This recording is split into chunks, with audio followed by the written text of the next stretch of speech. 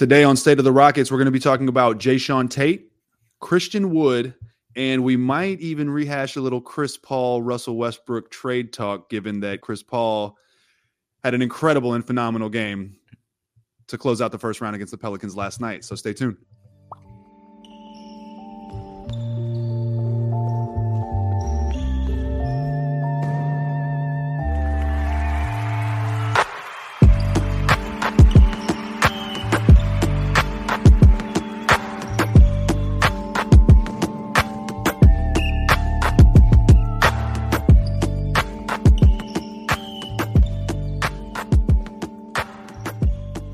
Welcome back to State of the Rockets, the premier Houston Rockets podcast, baby. I am your host, Roosh Williams, Roosh Willigan, the Mastodon. I am also the host of the Noble and Roosh Show, presented by Ball is Life. It's the #1 podcast on the Ball is Life network, where we interview NBA players, journalists, beat writers, NBA Twitter people, all that kind of stuff. So check that out anywhere you get your podcasts. And then Jackson Gatlin, take it away.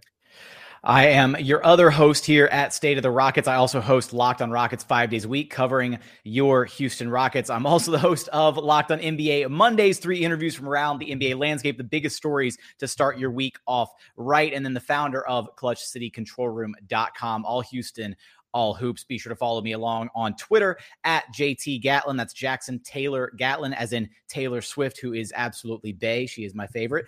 And you can follow the Mastodon himself at Roosh Williams. And yeah, we've got a lot to get into today with Jae'Sean Tate and some Christian Wood. And then maybe, again, peeling back the scab that is the CP3 trade from back in the day. It feels weird to say that, back in the day. Ooh. I know. It's almost 3 years ago. Yeah, we'll get into that. It's just funny because discussing it on Twitter doesn't really do it justice. You know, I can't go back in 280 characters with like threads and people chiming in to really get to the root of that whole thing, because I vehemently disagree with the other side of the argument. But anyways, so Clutch fans, shout out to Clutch fans, tweeted something to the effect of, hey, the Rockets might want to look into trading Jae'Sean Tate. And the reasons are, look, I think we all love Jae'Sean Tate. I think we all love what he brings to the table. He gets the PJ Tucker comparisons, and a lot of people say, hey, if you trade Jae'Sean Tate, look at what PJ Tucker's doing in Miami.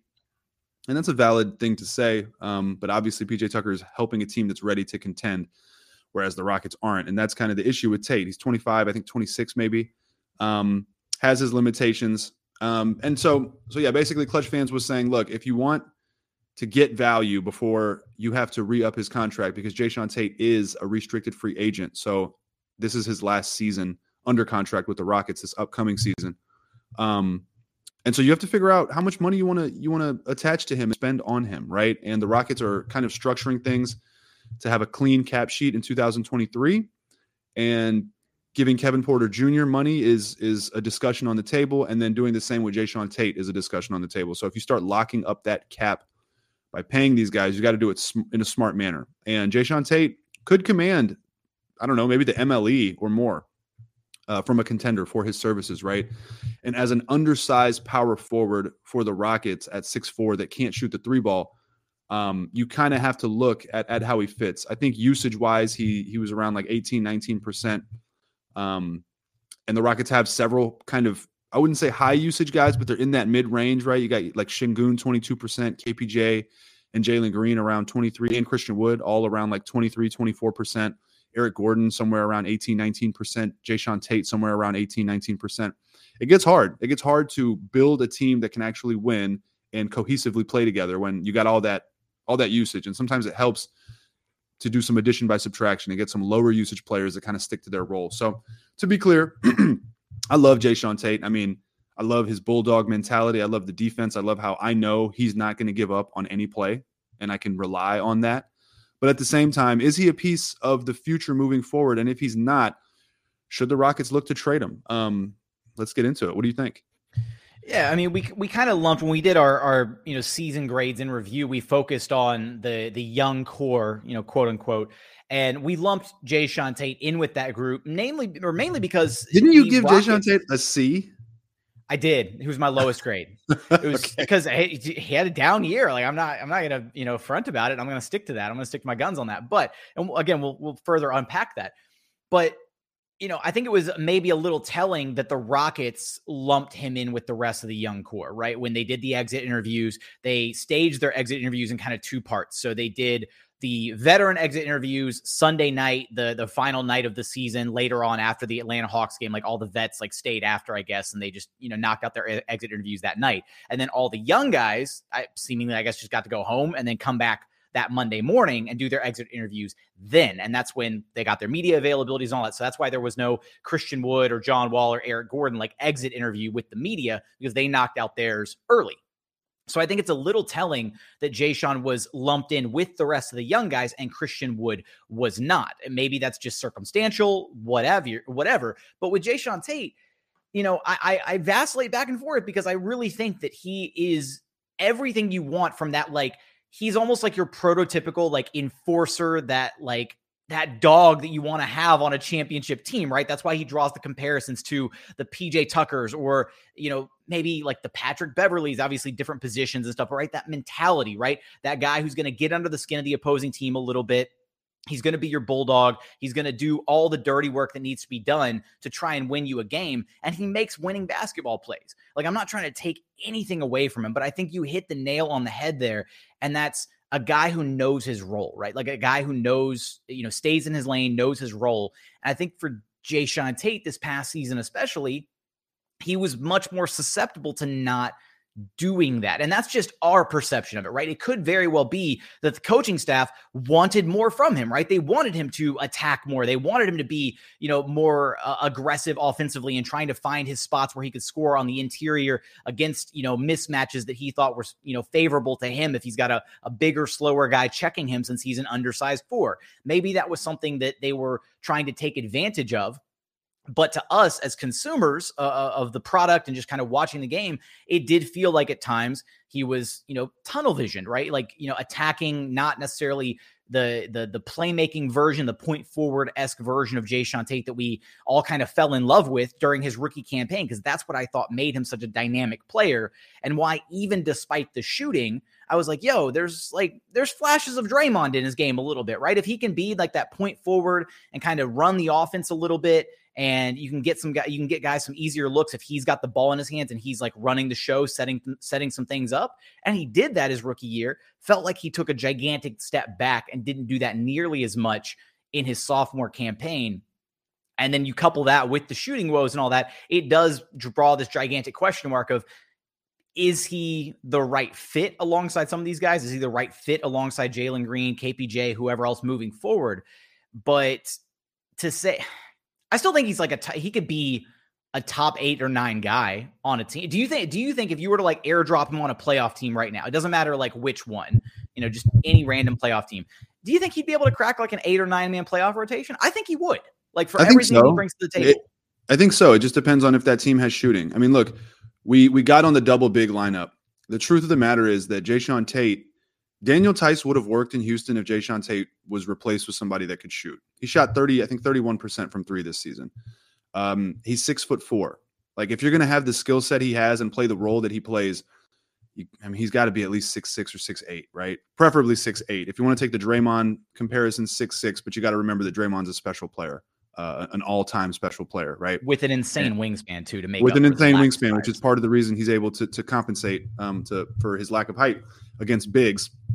And look, we saw a lot of playmaking from Jae'Sean Tate. The assist numbers are very similar from this season to last season, so you could point to that and say, hey, he's still making plays. But if you watch the games, you just saw a lot more ISO from Tate, a lot more like, or I knew when he was catching the ball at the elbow or at the perimeter, whatever, he was going to make that 2-dribble spin move, pump fake, left-handed hook off the glass. Like that he did that so many times. And there were times where it worked and the Rockets needed a bucket and it was great. But then there are other times where you're just like, man, you drew defenders. You should be looking to move the ball. You should not be looking to score. Now, the other thing to bring up is that, well, we already talked about it. He's in a contract year. So what comes with that? A guy trying to prove himself. Christian Wood, contract year. Eric Gordon, not going to be guaranteed for another year after next season. Kevin Porter Jr., restricted free agent. Jae'Sean Tate, restricted free agent, right? So like these things start to conflict because guys need to get theirs because guys need to get paid. And that's not a knock on them. That's just the reality of the situation, right? Jae'Sean Tate he came in on a very team-friendly deal, and he is 25 or 26, but he's about to enter that window where he needs to get his payday.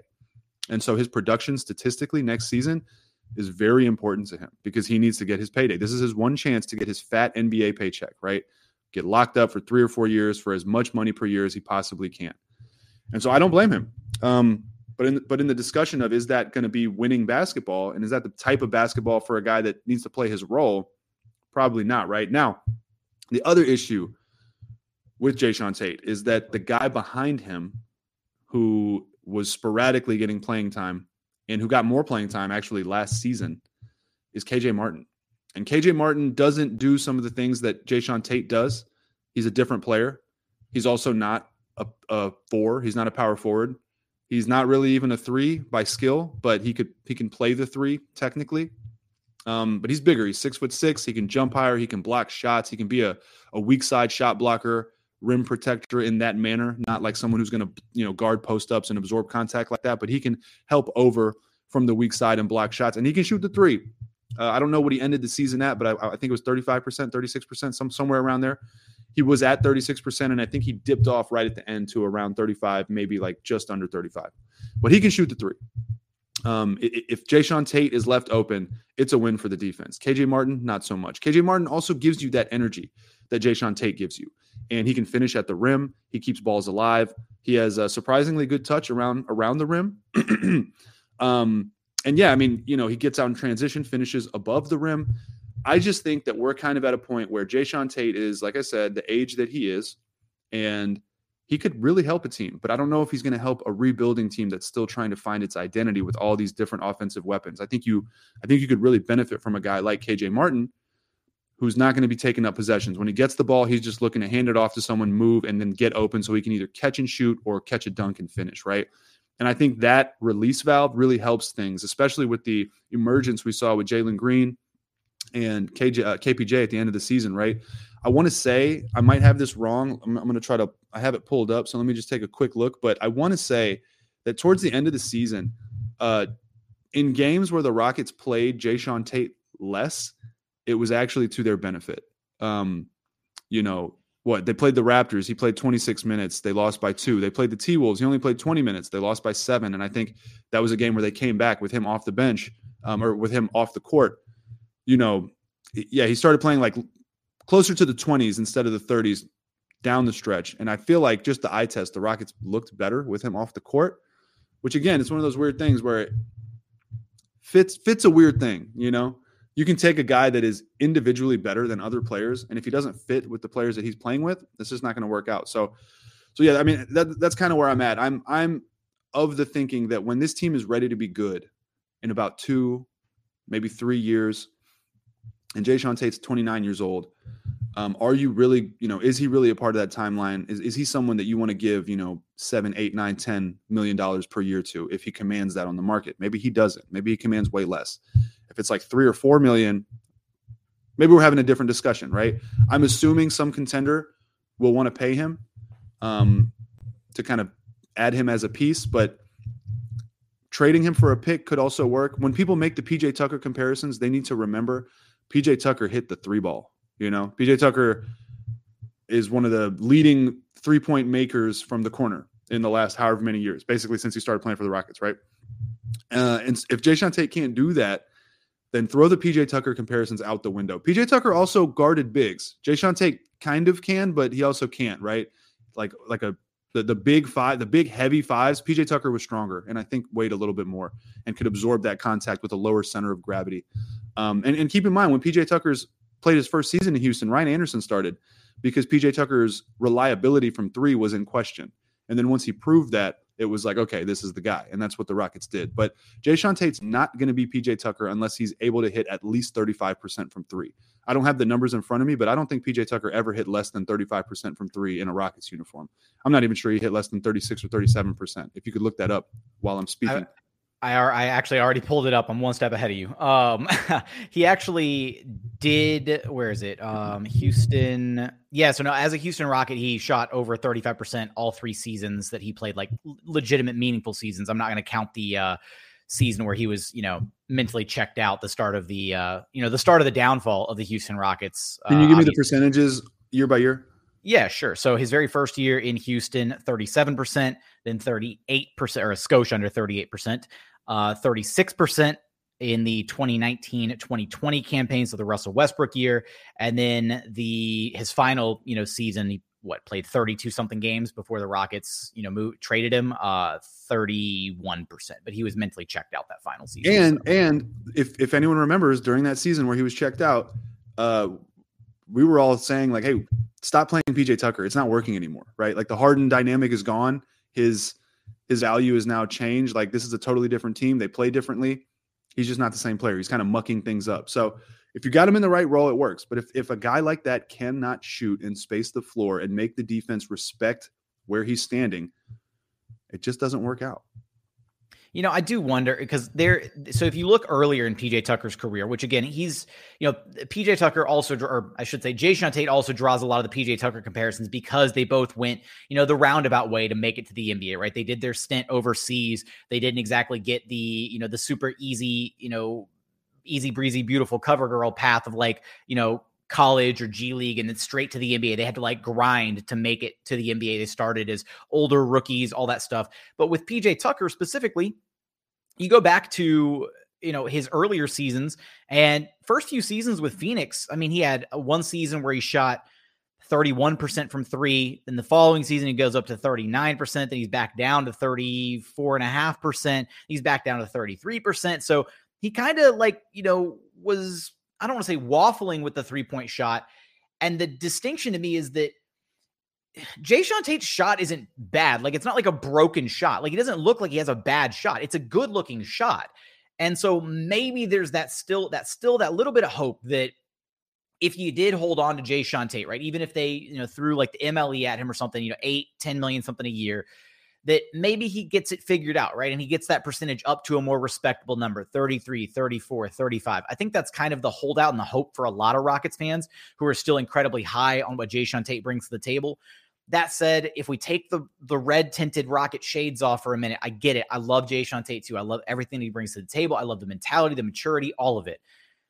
I think players sometimes are who they are by the time they're like 24 or 25. Like, I think expecting, drastic changes and improvements in their game past that point is almost setting yourself up for disappointment, right? Like, I don't want to sit here and think that, oh yeah, 2-3 years down the line, like maybe Jae'Sean Tate has like a reliable and effective jump shot. I would love to be wrong, especially if the Rockets decide that they want to keep him long-term, because that would be a very welcome development, because then suddenly you're talking about a guy that could be one of the premier 3-and-D type guys in the league if you get to play him at the 3 spot instead of the 4 spot as an undersized 4. And then if he's got a 3-point shot that's consistent, you package that with all the other, the versatility that he provides you offensively. He's not as one-dimensional as a guy like PJ Tucker, who can, is a bit limited on offense, right? He's a catch and shoot guy from the corner. Maybe he can dribble it in and hit that little like baby hook that he's got in the paint.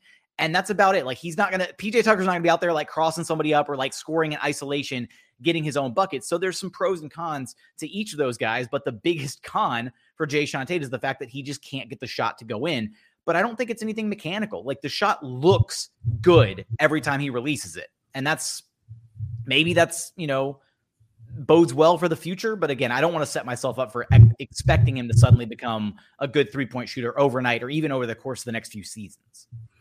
Yeah, and the thing to remember when you're talking about PJ Tucker's like percentages waffling, you got to credit the Rockets. They found where he hits it from, and that's the corner. And if anyone doesn't know this, the corner is shorter than the rest. The corner 3-pointer is a shorter distance from the basket than the other 3-pointers by like a foot or a half a foot or something like that. It's like 22 something feet.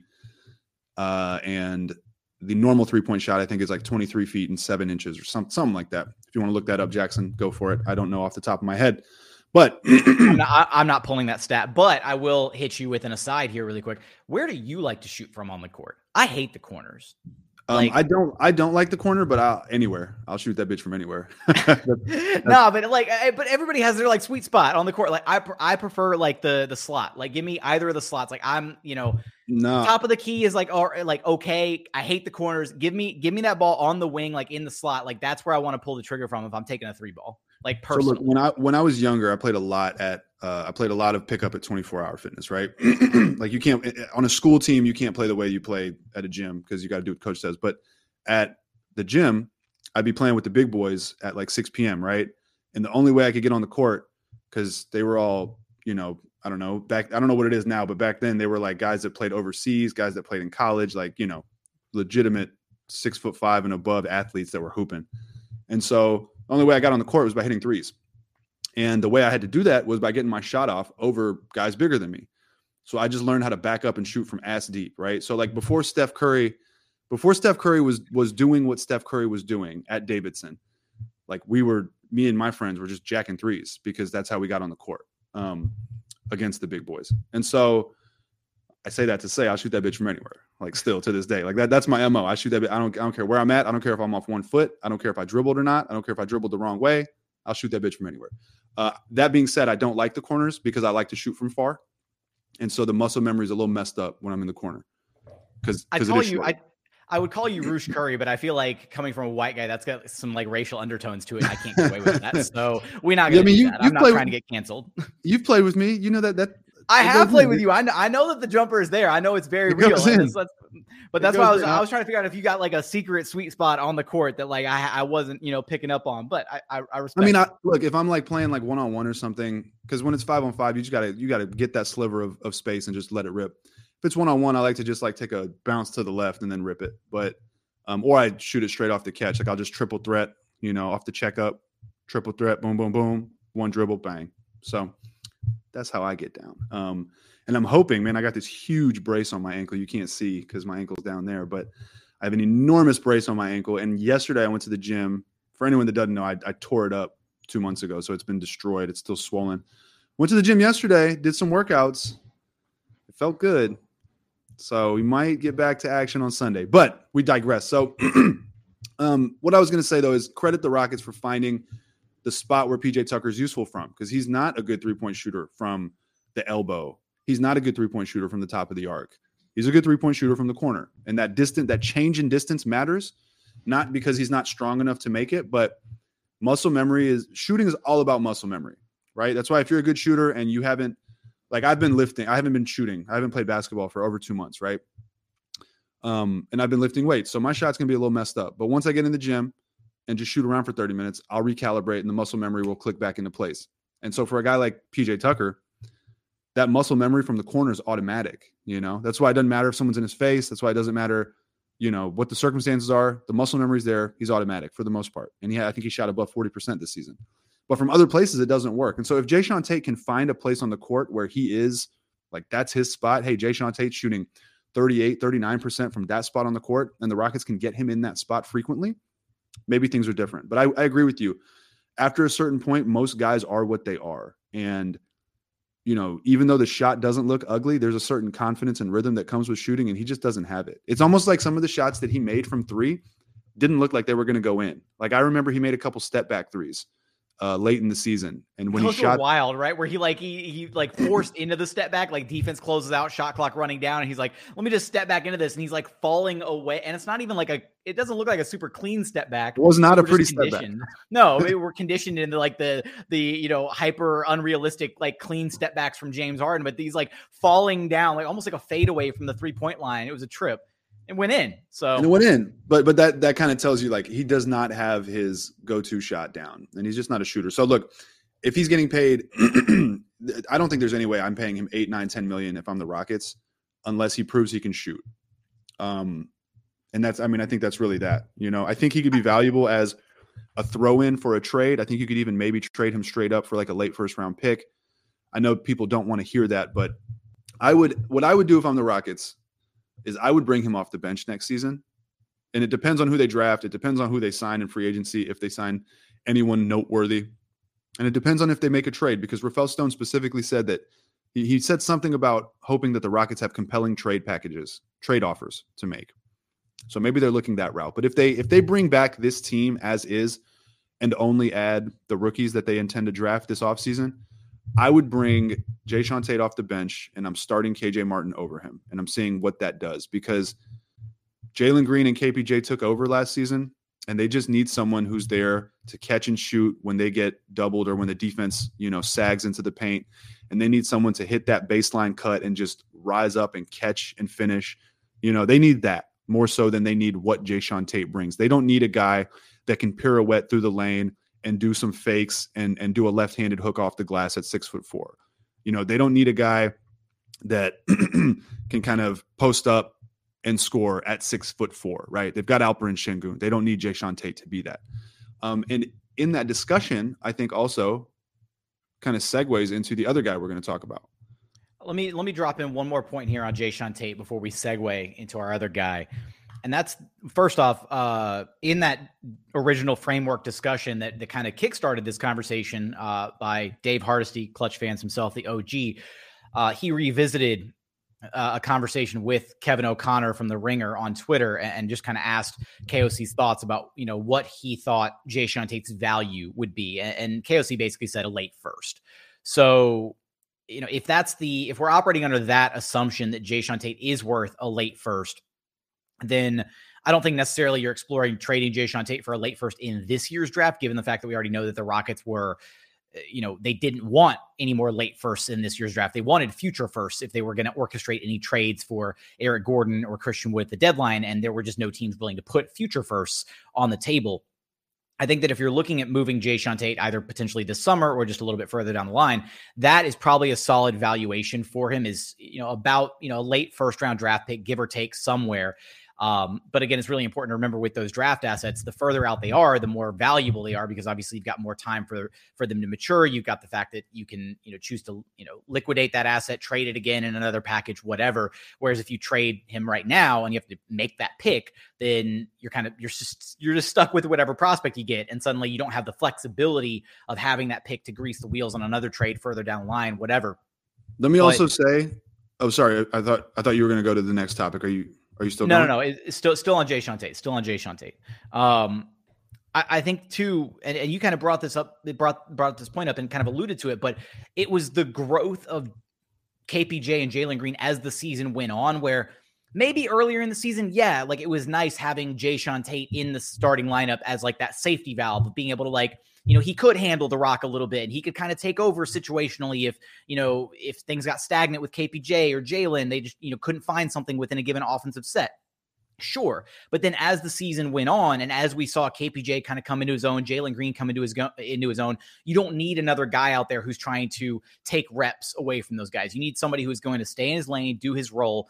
And that skill set that Jae'Sean Tate has could be really enticing coming off the bench, right? Because then he's that burst of energy off the bench, 20, 25 minutes where he can come in and score again, have that whole array of his offensive repertoire against some weaker bench units. And we could easily see Jae'Sean Tate be maybe not like a sixth man type role, but just come off the bench, get his buckets, set some teammates up. And he's not doing it to the detriment of the ball not being in the hands of Kevin Porter Jr., Jalen Green, when he is, trying to just get the rock and get his. So the last thing I want to say about Jae'Sean Tate, and I think this is possibly the most important thing about him as he fits with the Rockets. The Rockets' biggest, they had a ton of issues, but their biggest issue was defense. They were terrible at defense, right? They were better on defense when Daniel Tice was starting with Christian Wood, but they were so bad on offense because Jae'Sean Tate was your small forward that couldn't shoot at all. And then Daniel Tice is out of the rotation, gets traded. Now Jae'Sean Tate's your power forward. So what was the biggest issue for the Rockets? Getting whooped by big men, right? The other team's random big man on any given team, on any given night, right? Goga Bitadze had like a career night against the Rockets, right? Like anyone that was above 6'9" on the other team destroyed the Houston Rockets. Now, why is that? Because Jae'Sean Tate, we blame Christian Wood a lot, and Christian Wood is not good defensively, and he deserves a lot of blame for that. But that was exacerbated as well by the fact that Jae'Sean Tate was your power forward. So you got Christian Wood, who's not really a 5 and who's not heavy enough to play the 5, guarding the 5. And then you got Jae'Sean Tate, who is not tall enough, not near tall enough to play the 4. Playing the 4, right? So your interior defense was Swiss cheese for this reason. And then in addition to that, he can't shoot. So it's almost like, well, it's not even almost like, it is like you put him at the 4, you get beat up inside. You put him on the 3, you don't have enough spacing to spread the floor. And his perimeter defense, I don't want to say it's overrated, but it's not as valuable given all the other factors. Like, okay, he's playing perimeter defense, with tenacity and he's playing it well, but does that outweigh the fact that the defense is leaving him wide open and mucking up the entire offense? Does that outweigh the fact that when he gets switched on to the big as the power forward at the 4, that he's going to get beat up, even though he's like scrapping and trying, he's still going to get beat up down there, or he's going to get shot over, which happened frequently. So those are the things you have to consider. Like, as individually good as he is, when you're constructing the team and addressing the weaknesses of the team, a lot of it was because Silas was kind of using Jae'Sean Tate to be his, like, his versatile bandage or patch to just patch things up. When in reality, if he would have just been brought off the bench and you start someone else at the 3 that could actually shoot next to Tyson Wood, we might have seen something different. I know people don't want to hear that, but we might have seen something different. Yeah, I mean, a lot of Rockets fans have an undeserving vendetta against Daniel Tice when he really, again, the issues didn't just stem from him. It was a bunch of different factors at play. I'm maybe a bit more hesitant to lump that blame directly on Tate, if only because, like you said, right, he was being deployed as like that adhesive bandage of like, yo, Christian Wood can't play defense, so let's let Jae'Sean Tate check Ivica Zubats because Christian Wood. That's what I'm saying. And that's unfortunate that he was put in that. But right, weren't you highlighted earlier later in the season, right? You were at that Clippers game. I was at the Clippers game, yeah. Tate would pick up Zubats and Wood was just like drifting, and then.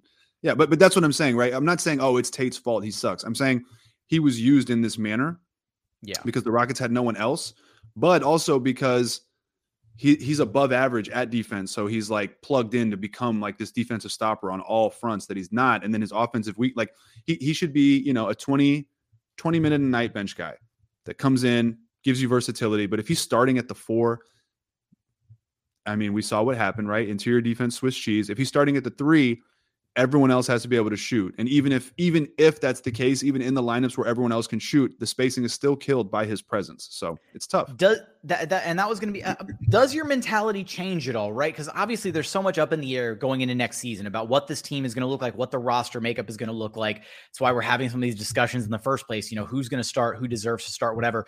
I'm still of the opinion, and I think you are as well, that KJ Martin should probably be the starting 3 next season. But right now, there's probably 3 guys that are in the running for that spot. Jae'Sean Tate being one of them, Eric Gordon potentially being one of them. But I think Eric Gordon gets lumped in that same conversation of he's misused as a 3. He's not a 3. He's not, and they have him out there because they want the veteran support. They want him to be out there in case, right, KPJ, Jalen Green need a bailout, right? Because EG can just sit on the perimeter, stretch the floor out to 30 some odd feet. And then when the shot clock gets down to 10 seconds and they still haven't developed anything for the play, it's like, oh crap, just give the ball to EG and he's just going to bully ball his way in for 2. And that's like, I think EG as a complimentary vet, he doesn't need the ball in his hands, right? He just stands on the perimeter. He stretches the defense. It kind of works, but he's not a 3. So that said, if the Rockets were to say, pick up Jabari Smith in this year's draft, and maybe they still hold on to Christian Wood, they're not ready to pull the trigger on Alperen Şengün being the starting 5 of the future, and Christian Wood is around for the long haul, does that change your perception at all? If that's your lineup, if it's KPJ, Jalen Green, Christian Wood, Jabari Smith, all certified solid shooters, incredible shooters, by the numbers, they're all great because Jalen Green really started to come around towards the end of the season. Would you then be more comfortable starting Jae'Sean Tate at the 3 in that lineup, or would you still want to see KJ Martin? Because I'm kind of torn. I think I would still want KJ. I would still want to see KJ, just because you're more potent when everyone is at least a 35% caliber 3-point shooter, right? I would even go so far as to say, for offensive purposes, I'd like to see Şengün, Jabari Smith, KJ Martin, Jalen Green, KPJ, and we'll talk about Christian Wood. We can talk about him now, but. Look, if you put Jae'Sean Tate on the bench and you start KPJ, Jalen Green, Jabari Smith, let's say Şengün and KJ Martin, your shortest player is now 6'5" on the court, and it's your guard instead of a 6'4" 3 or a 6'4" power forward, which would be Jae'Sean Tate, right? And so, again, the Rockets' biggest issue for the first part of the season, it was that they had no spacing to do anything on offense, right? They were actually decent on at one point in the season, like 10 or so games into the season, they were like 12th on defense, believe it or not. But they were so bad on offense, like so far under everyone else in the league on offense that it didn't work. So you make the switch, and then what happens? They're historically bad on defense. So I would just like imagine if the Rockets had two guys in the front court that were at least 6'9" and above. We didn't see that last season. The only time we saw that last season after the Tice stuff was when Wood and Şengün would share the court. Now, that gets us to our next our next topic, Christian Wood. Where do we stand on Christian Wood? I think Christian Wood has the same issue as Jae'Sean Tate in a different kind of way. Christian Wood was played at the 5. He's not a 5. Christian Wood at the 4. He can be a 4, but he almost plays like he wants to be a 3 in a 4's body. And it's weird because on defense, he's really bad inside. He's actually better on the perimeter than he is inside because even though he's not super quick laterally, he's long enough and he's quick enough and long enough to cover ground and to close out like over the top, right? Whereas inside, you can just, if someone's got the weight on him, they will bully him and he's not physical enough to scrap and fight. So that is an issue. And then on the offensive end of the floor, like we saw him coming off pin downs, drags, screens. You see him get the ball on ISO from the 3-point line like he's KD. I want him to play like a stretch 4. You know, I don't want him to post up or anything. But that's the thing, right? If Christian Wood needs the ball to operate from the perimeter, then what are you going to do with Jalen Green and KPJ? You know, at some point, you got to pick 2 out of those 3. If you could do me a favor and pull up the usage percent of Christian Wood and KPJ, I think Jalen Green's was 23.7%. His usage took it skyrocketed because of the end of the season. He started getting a lot of usage. So it went from like somewhere in the 22 percentile to up to the 23, almost to 24. I'm pretty sure KPJ was 23, high 23, possibly 24. And I'm pretty sure Christian Wood was, hit me. KPJ was 24.1% usage rating and Christian Wood was 23.3 for the season. There you go. So we talked all season on Twitter about the lack of hierarchy with the offense, right? And those numbers right there should tell you exactly what you need to know. And can you confirm Jalen Green, 23.7%? I will have that one in a moment. So KPJ, 24.1%. Christian Wood, I forgot. You said 23 point whatever. 23 something. 23.3. 23.3%. Jalen Green, I'm going to say 23.7%. Correct me if I'm wrong. And then Alperen Şengün. It is. 23.7. So, and then Alperen Şengün was in the 20, somewhere in 22. So you got 4 guys who are all kind of equal in usage percentage. And for people that don't know what usage is, it's basically a stat that tracks like how many plays end with you, I think, shooting. Is that correct? Correct.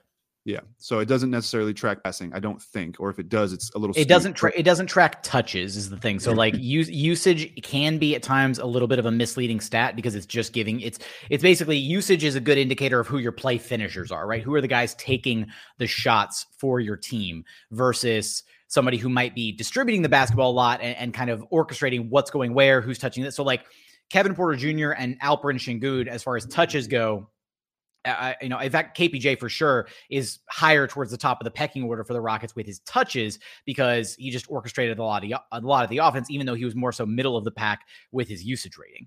Now, it's worth noting for Jalen Green as well. First half of the season, pre-All-Star break, he was down around 22% usage rating, and then he finished the season 25.3% usage rating post-All-Star break. So that number did skew a bit higher as the season went on and as he, really became comfortable and kind of started coming into his own a little bit. And see, so we have some statistical evidence that with Jalen Green getting increased usage, he becomes a much better player, right?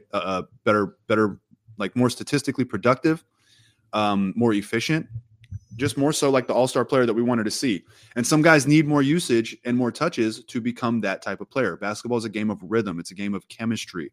The more you get that rhythm and the more you feel confident, if you have the ability, the more you produce. So Christian Wood is in this unique position where the Rockets have 2 guards that probably should get the shots and the touches.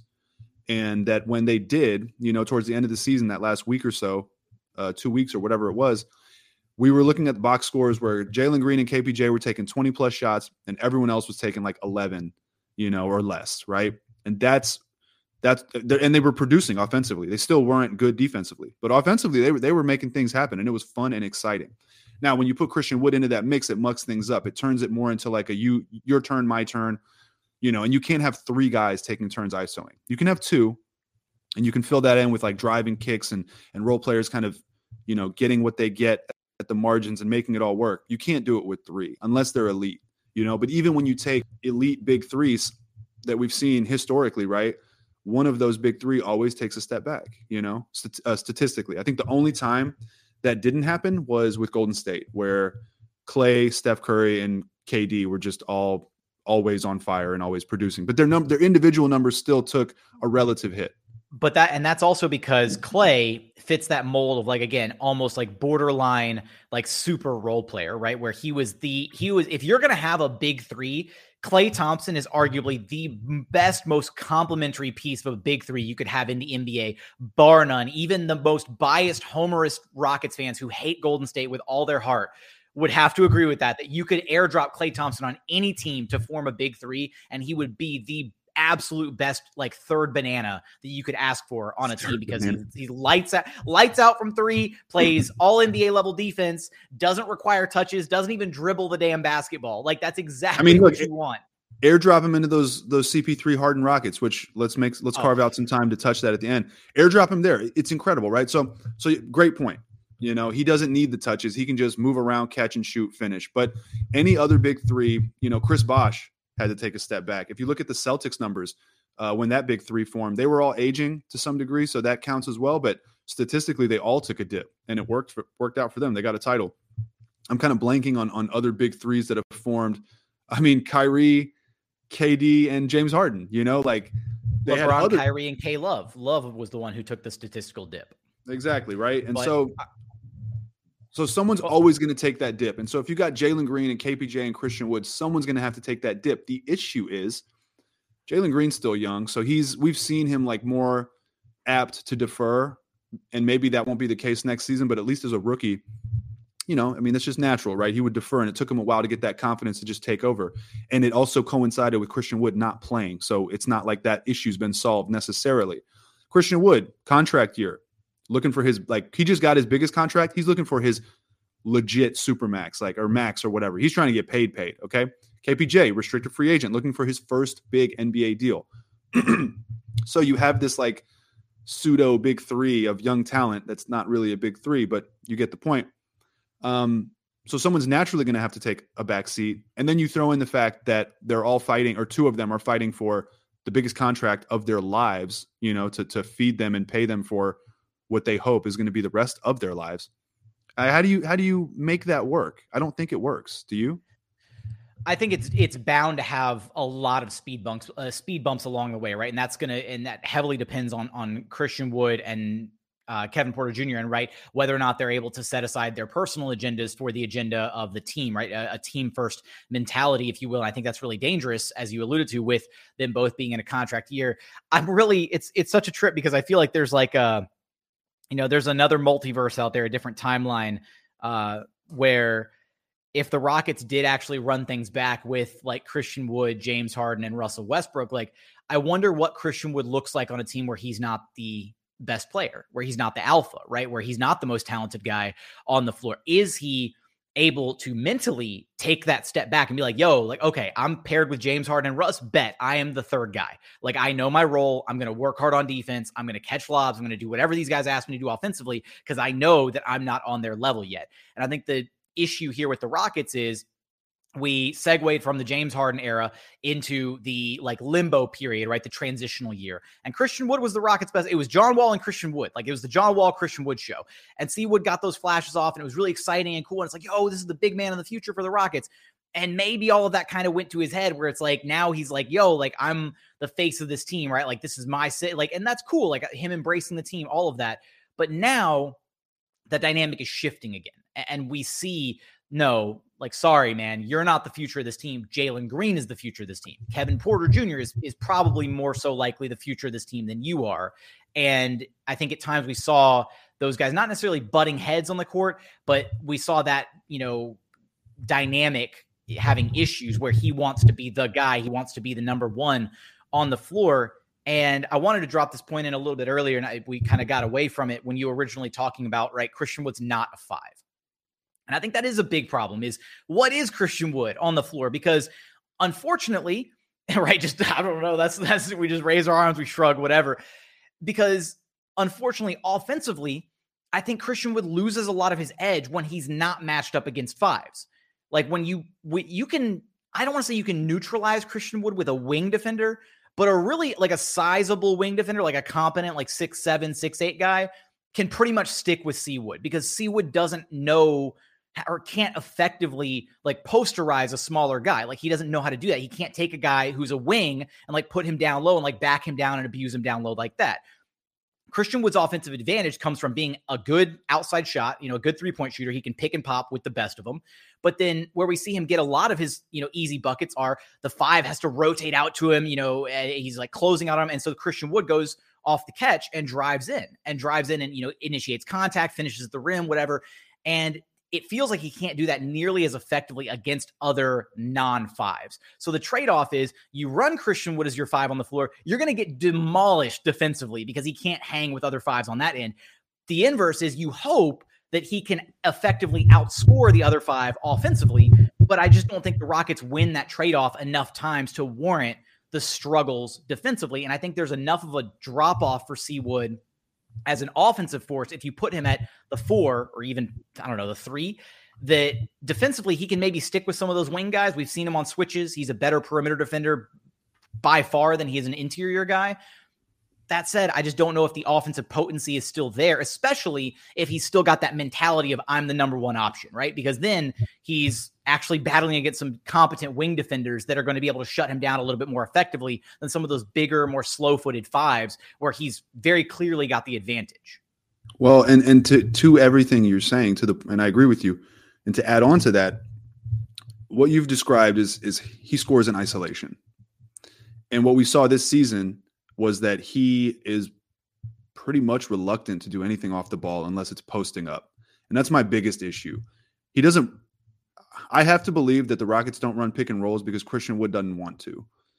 Because I don't think I have issues with Stephen Silas as the coach, but I don't think Stephen Silas is so inept at coaching, at being a head coach, that he just totally 100% ditched the pick and roll. I have to imagine that Christian Wood just doesn't like to run it and wanted to focus on honing his like perimeter skills, which is why he's been a perimeter basketball player. I also hate watching him bring the ball up as like the point forward, which Silas enabled and I think encouraged. And so that's the thing, right? You basically listed out like, hey, he's mostly effective in these situations, but is the trade-off beneficial? Is the trade-off possession by possession beneficial to the Rockets? Probably not. In addition to that, he's willingly reluctant to use arguably his best skill and trait, and that is catching and finishing over the top. The NBA is about basketball, is about getting easy points, right? I mean, it's about a lot of things, but one of the main things it's about is easy points. If a team can get easy points, that team has a higher chance of winning if they can reliably do it. And an alley-oop lob over the top is pretty much the easiest way to do that. We saw it when he was with James Harden. So it's not like he can't do it. It's not like he's reluctant to do it. But I think you're right. On a team, and I was going to say this, with the Rockets, he's been a 20-10 guy, an 18-10 guy this season. So he probably looks around and says, hey, look at the numbers. The proof is in the pudding. Like, y'all have talent, KPJ, Jalen Green. I'm not saying he's like a bad teammate, but he probably looks around and says, I'm the guy, like I've proven this. I was here before you. I put up the numbers, like, give me the rock. I can do this. He has that 39-point game. He's got his statistical games. So that goes with the mentality. And that's a big shift from, hey, I'm playing with James Harden. He runs the show and I'm going to be his sidekick. And that's cool. So that's the main issue. And then also, the NBA has kind of, like, if your big man is going to be a finesse big man, like the best version of a finesse big man, I think, is maybe Karl Anthony Towns, right? I would say Jokic and Embiid have more strength, and they use that strength also. Not that Karl Anthony Towns isn't strong, but he's just more, I think of him as more finesse and skill. And you see even Cat, like the T-Wolves were a 7 seed, right? They're fighting with the Grizzlies right now. We'll see what happens. But I guess my point is, when you have a finesse big man as one of your best players and one of your most highly paid players, I just don't think it works. So I think the Rockets would be better suited letting Şengün just flourish, and then surrounding with more shooting, more defense, more size. And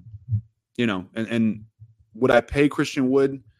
I wouldn't pay Christian Wood more than $20 million a year, and even $20 million. $20 a year, he says. $20 million a year is a lot. So food for thought. If it's up to me, I think the Rockets can use this draft and their trade assets to bring in more talent. They can trade Jae'Sean Tate, assuming that he's not able to be re-upped at a reasonable price, assuming that his market value is, higher than the Rockets should pay. And I would trade Christian Wood as well, get some more picks, and then keep wheeling and dealing because you have a backcourt that can work. You have Alperen Şengün. You have a top 5 draft pick in this draft, and then you have a ton of assets to maybe bring in another piece. So I don't think you need to go all in on what you've got now. And it's tough for fans because they get attached to those players and they can't understand. They see the stats and they see the box score and they're thinking, what are you talking about? Are you crazy? Who's giving you these numbers in the league at this position? But I just disagree philosophically because basketball, it's not one size fits all. There's different ways to get it. And addition by subtraction is real. Chemistry is real. Rhythm is real. And defense is very much needed. So those are my 2 cents. Do you want to wrap this up by talking, by peeling back some scabs and revisiting some scars? Yeah, definitely. No, we need to just based on the discussion amongst a lot of Rockets fans after the series was ended between the Phoenix Suns and the New Orleans Pelicans. We saw a Chris Paul masterclass in Game 6 against the Pelicans. And it's this should be a fun conversation because I think you and I are actually on differing ends of the spectrum here, which, I think sometimes you and I coincide a lot in the way that we think about the game and, kind of approach things that the Rockets are doing or that the NBA at large is trending or whatever. But I think based on what we were, kind of getting into before we sat down and hit the record button, I think you and I actually have, differing viewpoints on this. But we'll talk about Chris Paul and his, departure from the Rockets, but his night, for the Pelicans to close out that Game 6 was absurd. Went 14 of 14 from the floor. The first player in NBA playoff history to go 14 of 14 from the floor every single time down. Got the Suns a bucket. He was the first player in history to go 14 of 14. First player in playoff history to go 14 of 14. That's per the broadcast because apparently I think Wilt did it, but I don't think it was playoffs. I'm quoting this from the broadcast. I'm almost positive that Yao Ming was 13 of 13 against the Mavericks in 2004. That's possible because I think at one point they had mentioned when he was 13 of 13 that is the most anybody's ever gone, like historically, from shooting from the floor without a miss in the playoffs. And then he hit the 14 of 14, and it was like that's the most anybody's ever had. Period. Like in the playoffs. Can you look up Yao in it was either I think it was game 1 or 2 of 2004 or 2005. I always forget what year that was. It was 2004. I'm pretty sure it was 2004 against Dallas. But look, watching that go down last night gave me shades of closing the Jazz out in game 5 in 2018. Was it game 5? Yeah, it was game 5. Yeah. Which would have been Rockets Jazz, would have been in Houston, I think. 13 of 14 for Yao Ming in game 2 on the road against Dallas. There you go. That's the game where Tracy McGrady hit that game winner and also dunked over Sean Bradley. Classic. So it gave me shades of when he dropped like 41 against the Jazz when he closed them out that season. I remember, I'll never forget. 41 and a bunch of triples too. Like I feel like it was like 7 triples that game, 7 or 8 triples. It was I can't remember, but ridiculous. He just went crazy at the end. I remember I was in the law school. I was in law school. I was studying for finals in the library, and I took a break to obviously watch that game because not going to miss the Rockets playoff game. And so I remember being like sad because the Rockets started going down, and I was thinking, oh man, are we about to like really go back to like game 6 with Utah and kind of, shades of old Rockets like blowing it. And then he just took over and I was like yelling. I was so loud in the library. People were looking at me and stuff. But man, Chris Paul closeout games. I mean, people have been posting the stats. I don't have it memorized, but Chris Paul in closeout games is an animal, is one of the best players ever. And so biased Houston, if anyone follows Will, shout out to Will. I got at him today, so sorry about that, Will, but I'm very sensitive about this topic because people misrepresent it so drastically, in my opinion, that it just pisses me off. Will said, and I will quote, Will says, he tweets this today, let us not rewrite history. CP3 was coming off a series where he couldn't beat Kevon Looney off the dribble. Russ was a perennial MVP candidate. Maybe trading for Russ wasn't the best idea. There's no maybe about that. It wasn't. But something needed to be done. We could not run that 2019 team back in good faith. So first of all, Will, that's a misuse of the term good faith, but we won't go into that. But the notion that CP3 couldn't beat Looney off the dribble pisses me off because what's that face? That face is he couldn't beat Looney off the dribble. That's why I knew we were going to be on differing ends of this. Now, I'm not. Again, I'm going to let you say your piece, and I'll get into my side of things. But go ahead. Okay. Yeah, he couldn't. But that's the thing, right? Is that on him, or is that on your coach for not changing your game plan? You don't have to beat someone off the dribble. Like the basketball is not about isoing and beating your guy off the dribble. That's one part of the game. That's the way the Rockets played those 2 years, right? But as your coach and James Harden, it was the coach played the way James Harden wanted to play. James Harden did not want to play differently, and this is why they didn't get along. This is why they blew up and the trade happened, because Chris Paul was saying, hey, I don't want to do this, right? Because he probably knew, like, yo, I'm playing hurt. I can't blow by these guys. Let me do what I do, which is point guard. You do what you do, which is MVP 2 guard, and let's win basketball games. And James Harden was like, nah, dude, did you see me? I just dropped 36 a night. Like, you're playing my way. I'm not playing your way. And so that's the thing. 2 months, I think it was February, 2 months before the series against the Warriors that year in 2019, Chris Paul had 24 points and 17 assists with James Harden out of the game, and the Rockets beat the Warriors in Golden State. Okay? Kenneth Faried went off that game. I will have everybody know. I remember that game. It was great. I listened to it on the ride home from University of Houston because I was staying late to do a project or something because I was still in school. And I was like listening in the radio. And I remember I missed like the first few minutes of the first quarter, turned on the radio, and I'm like, Rockets are up. Kenneth Faried hits a 3. I'm like, what is going on? Like, that was a great game to listen to. Shout out to Craig Ackerman, who had the, that was a road game. I think it was Matt Thomas who had the road call. Yeah. If I'm not mistaken. So that's because Chris Paul played point guard, right? Look at what's Chris Paul doing now. Is he just taking guys off the dribble, play after play after play? No, he's running an offense, and then he's getting to his spot and hitting the mid-range, right? I don't need him to beat Kevon Looney off the dribble. I just need him to run the offense, to get open shots for guys, and then to go to his mid-range spot when the game is on the line. That's what he's always done. So this whole, he couldn't beat, did he have a bad series? Yeah, he did have a bad series against the Warriors. You know what else happened? First and foremost, right? Rockets fans always, it's funny because the same Rockets fans that will say, well, Harden didn't beat KD's Warriors, that team was so good, are the same ones that say you had to trade Chris Paul because they couldn't beat the Warriors. Hey guys, it was the Warriors. Okay. It was one of the best teams of all time. KD went down, and guess what? Those Rockets were not built to play against those Warriors without Kevin Durant.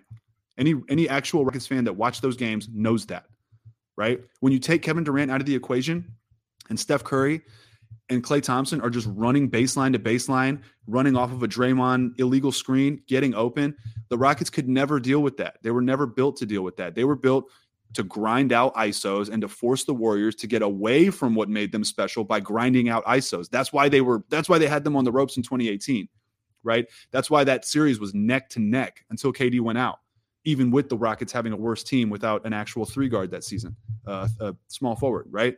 So, and KD went out for a game and a half, and that's all it took, right? So the Rockets were not built to play that against that team. James Harden was not built to play defense that way. James Harden's not chasing guys off screens and like around screens and sticking to his man.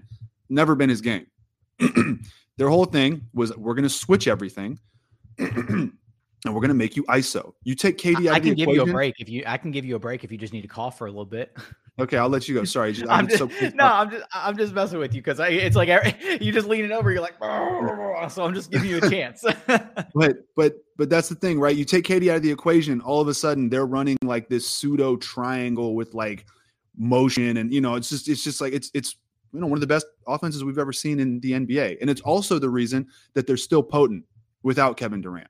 Right? With Jordan Poole out of nowhere. Credit to Jordan Poole, but credit to Andrew Wiggins. But that's why they can take guys that can just catch and shoot, that have size and length, that can just run around, catch and shoot, play a little bit of ISO when they need to, and keep it moving. That's why this thing works. So, and then KD tore his Achilles. Klay Thompson blew his knee out. And you still make the trade? Oh, we couldn't beat the Warriors. Cool. The Warriors were done. AD got traded to the Lakers. That was it. Who made the Western Conference Finals in the bubble? The Nuggets. You tell me the Rockets couldn't beat the Nuggets with Capella, who was Jokic's kryptonite? If you remember that matchup as well? So get out of here with that, man. Jokic was, barbecue chicken when it came to Clint Capella. People say run the floor with the best of them. He was. People say, oh, who's to say Chris Paul wouldn't rehab? Yo, check this out, guys. First of all, use the same arguments that you use for Harden, right? Which was, his game will age well because it's skill based. Same with Chris Paul. Yeah, he's fast and quick twitch, but he's one of the most skilled point guards ever. Okay, that's why it's still working at age 37. Okay, also, guys rehab. Like I have faith in a guy, one of the best point guards ever, to rehab and to get better, and that's what he did. Who knows? He goes vegan or whatever, but like guys rehab. He was playing hurt that season. He deserves deference for that. And then finally, even if you want to trade him, his value was at its lowest point when they traded him. That's why they included the pick swaps. That's why all that shit happened, right? Which, again, was at James Harden's direction. James Harden said, it's either me or him. That's why they made the trade. So whenever you want to criticize the trade, go right back to Harden. And that's the one thing I will never let Harden off the hook for. He blew that up intentionally. Right? But last point I'll make, and then you take it away. If you want to trade him, at least run it back, improve his trade value, and then trade him. You don't trade him at his lowest point, right? So for all those reasons, stop defending that trade. Stop the bullshit with, you couldn't get past Kevon Looney. There's different ways to play basketball. He could still drive and kick and draw a defender and kick it, right? Like, give me a break. So first off, and this is usually my mentality towards everything and anything in life, in basketball, whatever. Things are very rarely as black and white as people try to make them seem, right? There's so much more gray area in all of these discussions, which is why Twitter is Twitter is both an incredible place and like just a cesspool for a lot of different reasons, right? Because it's hard to get into any really like thorough debate conversation when you've only got 280 characters to try and illustrate a point. And even then, if you're trying to get it across multiple tweets, whatever, like people are going to take what you say and misconstrue it out of context, whatever. So I do agree. And I can't defend the trade, right? Like I'm not going to sit here and try and say it was the right move. I understand a lot of the mentality behind the move. And a big part of that stems from you can strip it down to it's bare bolts, whatever the essence was. And the essence was James Harden was done and fed up with Chris Paul. James Harden wanted a different running mate. And so I think there's a lot more variables than just that. I think there's a lot of indictment. Like I think Mike D'Antoni gets off scot-free a lot, which he shouldn't. I think there needs to be a lot more blame. Personally, for me, I think I give most, if not like again, not all the blame. Right? There's a little blame to be had for for Tillman Fertitta jumping in and wanting to push through the trade and just make it happen. There's blame for Daryl Morey for not putting his foot down and basically being like, we're not doing this. There's blame for Mike D'Antoni. There's blame for James Harden. There's even blame for Chris Paul, because ultimately, you get into all these different areas, right? And where we can assign certain levels of blame. And I get the mentality of like Chris realizing like he can't do like the ISO thing anymore. And, they can't just hunt for mismatches and he can't take advantage of them the same way that he did in 2017, 2018, when the Rockets went to Game 7 toe to toe with the Warriors. All that wasn't the same player. Maybe take a step back, physically not all there. Sure. Like CP3 was struggling with that. To expect the Rockets to change their entire dynamic of what was making them successful, just to cater to him, it's kind of tough. And again, I put some of that on Mike D'Antoni. What? No, I hate that. To think that the Rockets had to change their whole basketball is about adjusting. If it's not, then what is the coach for? What do we get on coaches for? Which is why I think a chunk of it falls on Mike D'Antoni for not realizing, CP3 doesn't have it in his bag anymore this season, whatever. He's regressed. He can't blow by defenders. He can't, he's not as effective in isolation, right? Against, switching on to bigs and trying to expose them that way. We need to change the way that we're playing. That said, Ty Lue coaching that team, they switch it up. And they win. Sure. And that's why. So again, shoulder more of the blame onto Mike D'Antoni. Absolutely. So I think that in and of itself is an area of concern. I think it's frustrating that the Rockets didn't like those conversations maybe weren't had like earlier in the season. And again, maybe you force some of that blame onto James Harden as well. James Harden didn't want to switch up. He didn't. That's what people need to understand. That's the truth. And so for all of those reasons, though, I do wonder if the Rockets looked at what they had with Chris Paul and they were like, okay, if there's not a level of thinking, this guy can get back to where physically he can continue to play the way that we want to play, which is hunt ISOs, slow the game down in the half court, all of this, let James Harden continue to be the MVP 2 guard, right? We don't want to play two different styles. We want to keep doing the Mike D'Antoni, James Harden show, right? If that was the organization's mentality, then going into that offseason, if they didn't have this idea that Chris Paul could get physically better back to a point where he could continue to do that, That's where some of the, again, like, okay, we've got to flip this guy. We got to do something different. We got to break it up. Information I have, sorry. And again, James Harden wanted him out. I think that's the biggest crux of the argument is James Harden wanted him gone. Once that decision was made, that was game over. Because if James Harden made up his mind and was like, I need this guy gone, I can't. He doesn't have the juice anymore. Go get me Russ. Russ wants out of OKC. That's my guy. That's it. And at that point, James Harden was still a top 5 player, and that was it, right? You got to make that move in that case. But I understand some of the mentality of looking at what Chris Paul did in that series. I don't think anybody, even if we go back and dig up old tweets and stuff, right? I'm sure that there are a lot of people who were like, yo, Chris Paul's washed. Like, he doesn't look the same. And yes, there's an idea that he has that cerebral level of play and that he would be able to age well. But that doesn't mean that him aging well would have benefited and worked well with what the Rockets were trying to do with him being the number 2 to James Harden, right? Maybe there's an idea. If we rewind the time, if we rewind the clock and go all the way back to then and think, okay, yeah, Chris Paul can age well and he can still run a team and he can be that, floor general point guard and still do. But if you need Chris Paul to be the Robin to James Harden's Batman, or at the, to be Superman when James Harden's not on the floor, I think there was a very legitimate argument that version of Chris Paul wasn't still there. No, wrong. Yes, correct. No, it's wrong. It's just wrong. You're not going to change. You're not going to change my opinion. I reject the idea of living in the moment. Oh, he looks washed. Oh my God. Okay, if you make decisions based on that, respectfully, you're not smart. Okay, if you make decisions based on just what you see in a vacuum without taking any time to let that sit and marinate, without taking any time to survey the landscape and realize, hey, the Warriors are done. Okay. Your biggest rival, the one thing in your way is gone. Okay. If you don't take the time to understand, hey, this guy was playing hurt. Maybe he can rehab. Hey, we've been playing a style of basketball that maybe contributed to this guy getting hurt, right? Overexerting him in isolations. Like, that's the easiest way to get hurt.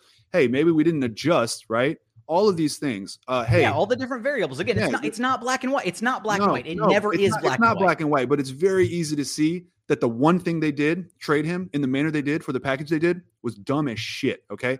At the time, I hated it.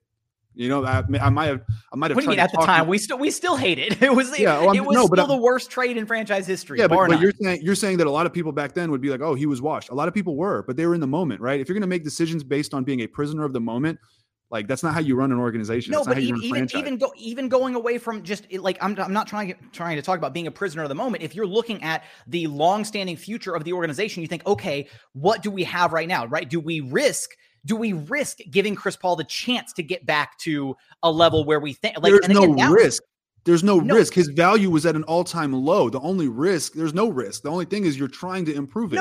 It doesn't get worse. No. The risk is literally not having another championship window, right? Because if you run it back and Chris Paul is even worse the next season, or at best on par with how he was that year, then you're like, shit, we wasted another year of James Harden's prime, right? When again, you could be like, okay, what do we? But they gave up any asset that they had in the process. Now, look, you nailed it. In that moment, dude, they thought Russell Westbrook, because of James Harden and all that. Again, the internal whatever dialogue was, all right, Russ is an Iron Man, right? Because at that point he had been an Iron Man, which is ridiculous. And then he came to the Rockets and was actually dealing with injuries for like the first time in his career, like significant injuries besides the consecutive first round series. Look, here's what happened. This was the thinking. Okay. Daryl Morey even said it. We're not trading Chris Paul. He didn't say that because he didn't mean it. He said that because he meant it. They were trying to let that thing die and figure it out later. Then Paul George, the Clipper stuff forced with Paul his way George out of happened, OKC. Yes. And then Russ becomes available. James Harden realized that from a back channel. Okay. This is not me speculating. This is what happened. James Harden realized that from talking to Russ, and he was like, yo, Russ is available. Go get him. Right. And I think this is the part that I'm not 100% sure, but I think Harden was like, look, if there's a way to get him without giving up Chris, cool. And they tried, and that didn't happen. And so Harden was like, I don't care. Get him. Me or him. Go get Russ. And they did. And so you can blame Tillman for his 5% comment. I think he deserves some blame for that. You can blame Daryl Morey for doing it, all that stuff. But the domino that started that whole thing was James Harden. And it's hard to go against your franchise player, perennial MVP candidate, MVP winner, top 2 MVP finisher after a 36 point per game season. I get that. But he made that decision, and he basically forced them to trade those picks, and do what they had to do to get him. And they panicked and they did it. And I have less blame for them panicking and doing it because of the way that the league is structured, right? It's based around having top tier talent. And so they're thinking, hey, we can't lose. If we lose Harden, it's over. So we got to accommodate Harden. And again, he basically held their feet to the fire in that position. That's why the blame goes on Harden. Yes, absolutely. And that's the logic. I apologize. That's the logic that I'm trying to sit here and defend. Put yourself in James Harden's shoes, right? He's looking at Chris Paul. Maybe James Harden was a prisoner of the moment. Sure. He's looking at Chris Paul and thinking, okay, we're playing this style. We took Golden State to game 7 playing this style. I'm still a top 5 guy in the league. I've got a finite amount of time of being a top 5 guy in the league. Go get me somebody who can mirror this style, who can do what we tried to do.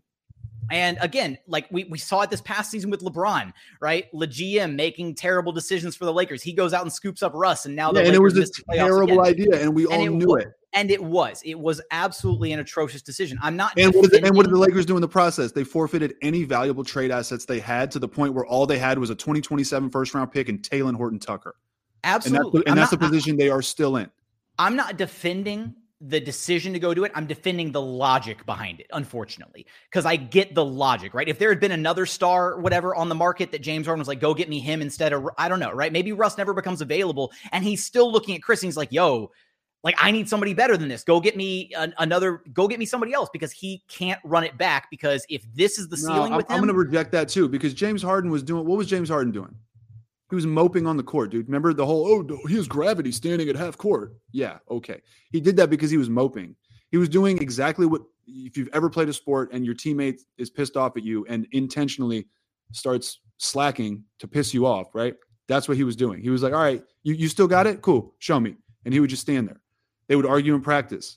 Exactly, because he was arguing on the team plane. That again, so all of that, right? I'm defending that logic. Like, James Harden was done with Chris Paul. He wanted a different running mate, and so when that situation presented itself, again, I'm not defending the trade. The trade was still horrendous. Like, that's not my point. The logic is stupid though too. Look, if you're a smart basketball player, you look at Chris Paul and say, okay, obviously we're not going like ISO for ISO, right? If you're a smart basketball player, you shouldn't even rely on ISO for ISO. That shit it only worked in a vacuum that one year and it was special, but that's it's a rare occurrence. That shit doesn't happen, right? You accommodate playing basketball. You move off the ball. How about that? For starters, you move off the ball for starters, especially when you have arguably the greatest point guard of all time. Definitely a top 5 point guard of all time. You move off the goddamn ball, right? I'm not letting Harden off the hook. I'm not trying to let Harden off the hook. I'm putting myself in his shoes and presenting probably what was going through his head at the time. And that's where the frustrating thing is, right? I know what was going through his head at the time, but I'm just saying, like, that's being he was being a prisoner of the moment, right? And he nuked the whole thing. I mean, that's it, right? So yeah, I get where his head was at, but it doesn't mean his head was in a remotely right place. No. You know? Yeah. Look, people say something needed to be done. Yeah. You take those assets that you have and you improve around James Harden and Chris Paul. You don't just take all those assets, slap them onto Chris Paul, and ship them out for something that you perceive to be slightly better, because it wasn't slightly better. It was actually significantly worse. And now we're in the position we're in. We're lucky that we got Jalen Green. We're lucky that we traded Harden and got some of that draft capital back. But without that, disastrous. And again, they tried to get Jimmy Butler, right? So, like, you have those picks, pick swaps, whatever. Why not upgrade around CP3 and James Harden to let CP3 kind of fall back more into the role that he's in now, where he's a point guard first and he becomes this like takeover player when he's needed to be, instead of every game switch off ISO, boom, boom. You let Harden continue to be Harden, and then you upgrade around them and find another piece to be that other piece, you know? And that should have been the Jimmy Butler trade. Shout out to Tom Thibodeau for tanking that possibility. That should have been the Jimmy Butler trade. And then, right, you've got James Harden, Jimmy Butler doing the heavy lifting on a nightly basis. CP3 steps up when he needs to. That absolutely should have been the dynamic. And again, it got to a point, though, where at the end of that season, as short-sighted as it may have been, James Harden was done. That relationship was fractured, and that is possibly going to be the ultimate referendum on James Harden. If he doesn't make it work with Joel Embiid in Philadelphia, like if this situation ends poorly and he either forces his way out or leaves, whatever, they don't extend it. I don't know, right? I don't know how that relationship's going to end. hopefully a title for James. I still want to see that, especially now that he's not playing for the Brooklyn Nets. I'm like, I have zero qualms about like rooting for James Harden in the Eastern Conference. Like, hey, go get your chip, James. Sure. It's cool. I'm indifferent. I'm not rooting against him, but I'm not like excited. I'm not wearing, like, I'm not going to go buy a James Harden, like, Sixers jersey, but at the same time, like, I don't have a vested interest in it. I will say I'm a big fan of what the Boston Celtics are doing, especially because the Rockets are about to be Boston Celtics 2.0 with all of Brooklyn's draft capital. But, like, you look at James Harden, right? He had all the fractured relationships with each of his star teammates here in Houston, and he goes to Brooklyn, and that situation devolves. Granted, I don't think that's James Harden's fault. I think there was a lot of mess around, obviously, Kyrie Irving, KD. Like, that whole situation was a ticking time bomb. Now he's in Philly with Joel Embiid, and now he's like playing second fiddle to him, and Embiid is playing like an MVP candidate. So if James Harden can't get that one figured out and can't somehow win or at least make it to like the finals and really like make a push with Embiid, and if that relationship starts to fall apart, there's a common denominator here, and it's James Harden. And again, I will never forgive him for being the catalyst to what ended that reign here in Houston, because that 2 years with CP3, even though that second year was a down year, even though it ended in such a bad way with that playoff exit, if they had just been willing to ride it out for one more season, the Rockets would have absolutely been the favorites in the bubble that year, right? And I think that's the crazy thing is like that bubble, that rest, that 3 months off in the middle of the season would have done wonders for Chris Paul, right? Yeah. He would have gone into the playoffs fresh, recharged. I mean, we saw how much of he was insane in that first round series against the Rockets playing for OKC. And you're telling me that Rockets team would have absolutely dismantled the Lakers team that went on to win in the bubble that year. They wouldn't have had to trade Chris Paul. And ultimately, James Harden and Chris Paul would have still been here in Houston. They wouldn't have had to trade Clint Capella. Yeah, they would. They would. Again, that team would still be fighting for chips to this day had they not blown it up that offseason, had they just given it one more year to run it back. And again, I think the problem is, the foresight from James Harden and from the rest of the front office, right, just wasn't quite there. Maybe there were some who saw that was going to be the wrong. Maybe there were some who saw that wasn't going to be the right decision, but they didn't put their feet down. They didn't put their feet down against it. Yes, they didn't put their feet down. And that's my point. You will never convince me to think that Daryl Morey was like, "Yo, this is the right trade." Like, no, because Russell Westbrook was so anti-analytics. Look, the guys that are in the Rockets front office now are still there. Eli Whitus, Rafael Stone was in that front office, right? Yep. Those guys are still there. They're not stupid. No. So did they do it because they thought, to Will's tweet, something had to be done? No, man. They did it because Harden said, "Yo, do it or I'm gone." Do it or you. And we've seen, now that we've seen James Harden make trade demands. Okay, we've seen it twice. We saw it in Houston. We saw it in Brooklyn. We see what happens when he decides he's done. Right? He will nuke your shit. Okay, he will start half-assing it on the court. Longest yard style, shave points, legit. We've seen it. He will cause all sorts of locker room drama. First he'll make it a point to show, "Yo, this is who you're losing," and then he'll go and pout. Like, remember when he started the season in Houston? Not last year, whatever. 44 and 17 or whatever he had. Yeah, like the insane 40, 15 games, and then he does that like 2 or 3 games in a row, and he's like, "All right, so this is me playing Superman. Now I'm going to like tone it all back and like watch you guys struggle." So, right. And that's like diabolical. So like, don't lose sight of like how diabolical that is and how just damning and damaging that is to a team, man. You're supposed to be on a team. And then you see your teammate just totally turn his back. You're just like, "Yo, are you serious?" Who has done that in history? Players don't do that. So look, that's the point, right? Like, we've seen James Harden make his trade demands, and we've seen what happens when he does. So the Rockets were staring down that barrel, and they were like, "Shit, we got to trade Chris. Otherwise we lose James, and James is our franchise, and we've committed to him, so we can't do that." So, I mean, you can say, "Oh, something had to be done," but no, man, cooler heads typically prevail in those situations. They should have. And the guys in that front office are smart, and there's still some of the guys that are in the current front office. So if you're telling me they looked around and said, "Hey, Kevin Durant tore his Achilles and signed with Brooklyn. Clay is out for the season, so Golden State's no longer in our way. AD's going to LA." I can't remember if the Russell Westbrook, I think AD was already in LA. I think so. When that trade happened. So AD's in LA, and the rest of the shit is wide open, And they looked at that and said, "No, we got to do it." No, they did it because James Harden forced them to do it. So the retroactive justification is stupid, man. I mean, look at any player through history. Look at the most cerebral players through history. And if you want to clown that term, go for it. You're an idiot. Cerebral players make things happen, right? Look at LeBron James. How is he aging? Pretty well. Even James Harden. He's not the same James Harden, but he still gives you like 20, 10, and 8, right? Because he's smart. Jason Kidd. Jason Kidd made an impact. Even as a 37, 38-year-old, right? Won a title with the Mavs. Like, just go down the line. Tim Duncan, right? Even when he lost, the fire of being the Tim Duncan, he was still winning, competing for championships and winning championships late in his career because he's smart. Smart players get past their physical limitations when they get older. And Chris Paul is doing exactly that because he's got the skill. Something had to be done with that Rockets team. It wasn't trade Chris Paul. It was in retrospect, they needed to adjust what their approach was to the game. And again, that's why, to me, the guy who gets off mostly scot-free from this conversation for whatever reason is Mike D'Antoni, and he should be the guy who shoulders most, if not, again, I put him and James Harden kind of on the same level of blame for like this situation.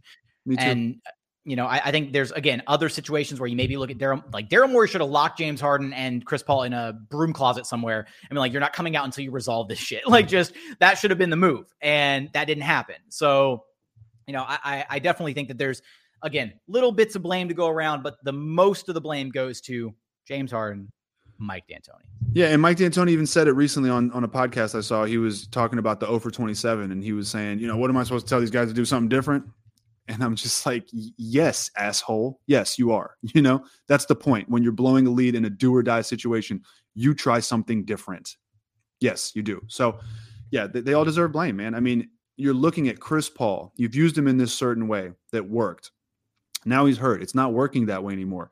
And you don't think, okay, let's try something different to make it work. You think, nah, let's just run it to death, to the point that James Harden goes to the podium and says, I know exactly what needed to be done. You know what he meant in that situation? It was trade Chris Paul. Get Chris Paul off my team.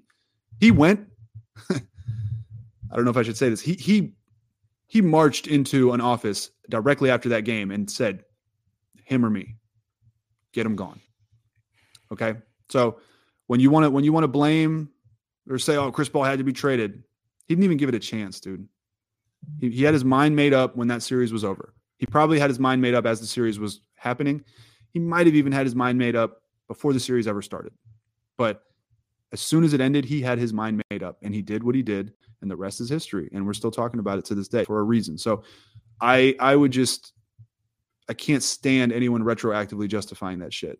Smart people that are paid big bucks know the deal, and they were held hostage by Harden, and they really had no choice. You could point to certain people to blame them and to what degrees of blame, and I won't disagree with that. But the domino that started it all is James Harden, and that domino was enabled and sided with by Mike D'Antoni. So I'm with you, So let's not rewrite history with that bullshit, man. Let's just keep it 100%.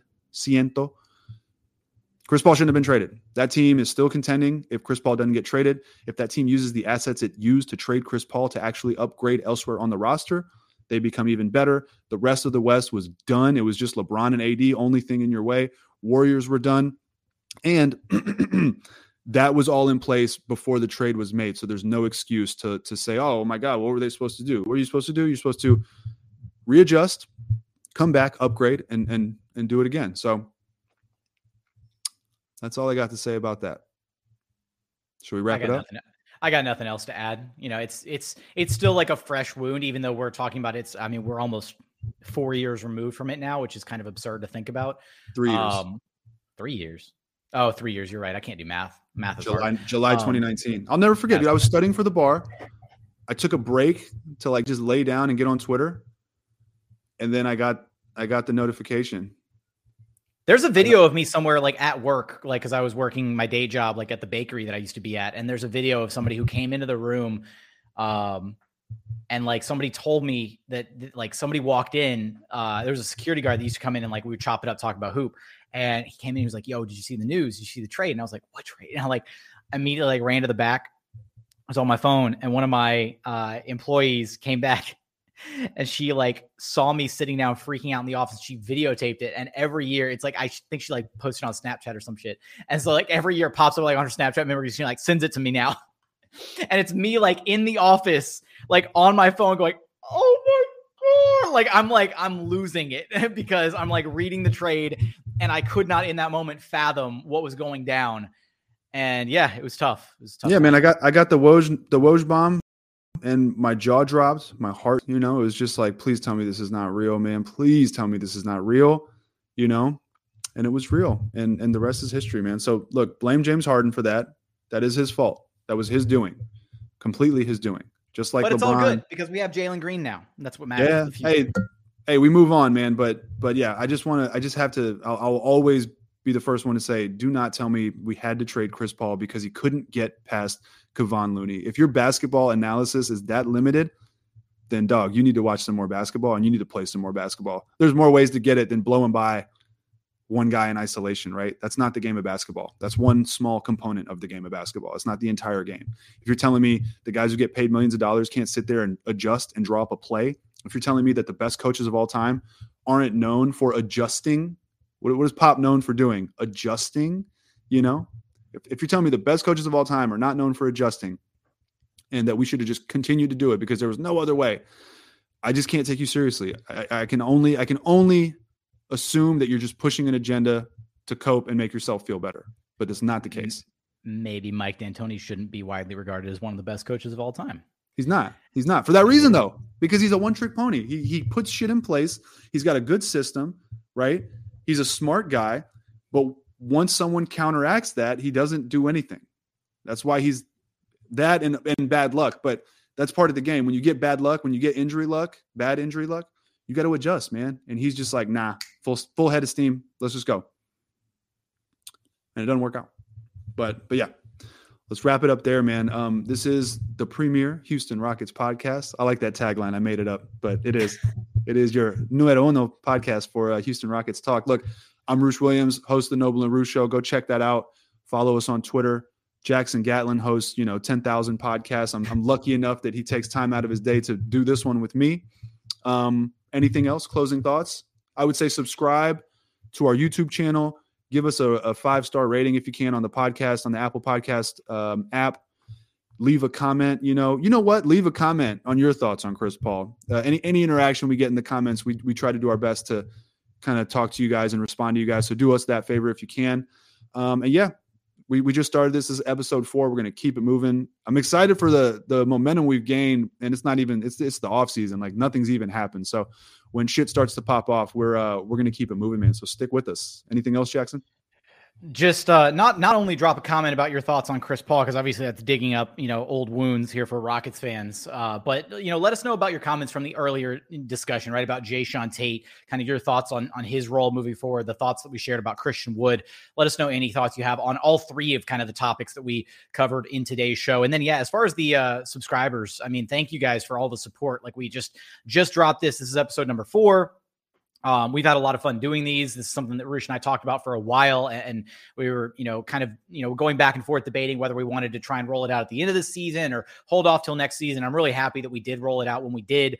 The reception's been incredible. We are at 950 subscribers at the time of this recording. So we are 50 away from our goal of hitting 1,000. Which is that's kind of our short-term goal. And that's a nice milestone on the YouTube side of things. So yeah, go drop us a subscription if you haven't yet. We'd sincerely appreciate it.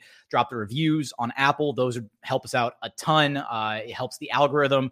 You can even just go to YouTube and drop a little hashtag for the algorithm. We'd love that. Because then it serves up this video to other Rockets fans who may or may not know about this podcast yet. Hey, for the house, for the team, for the algorithm.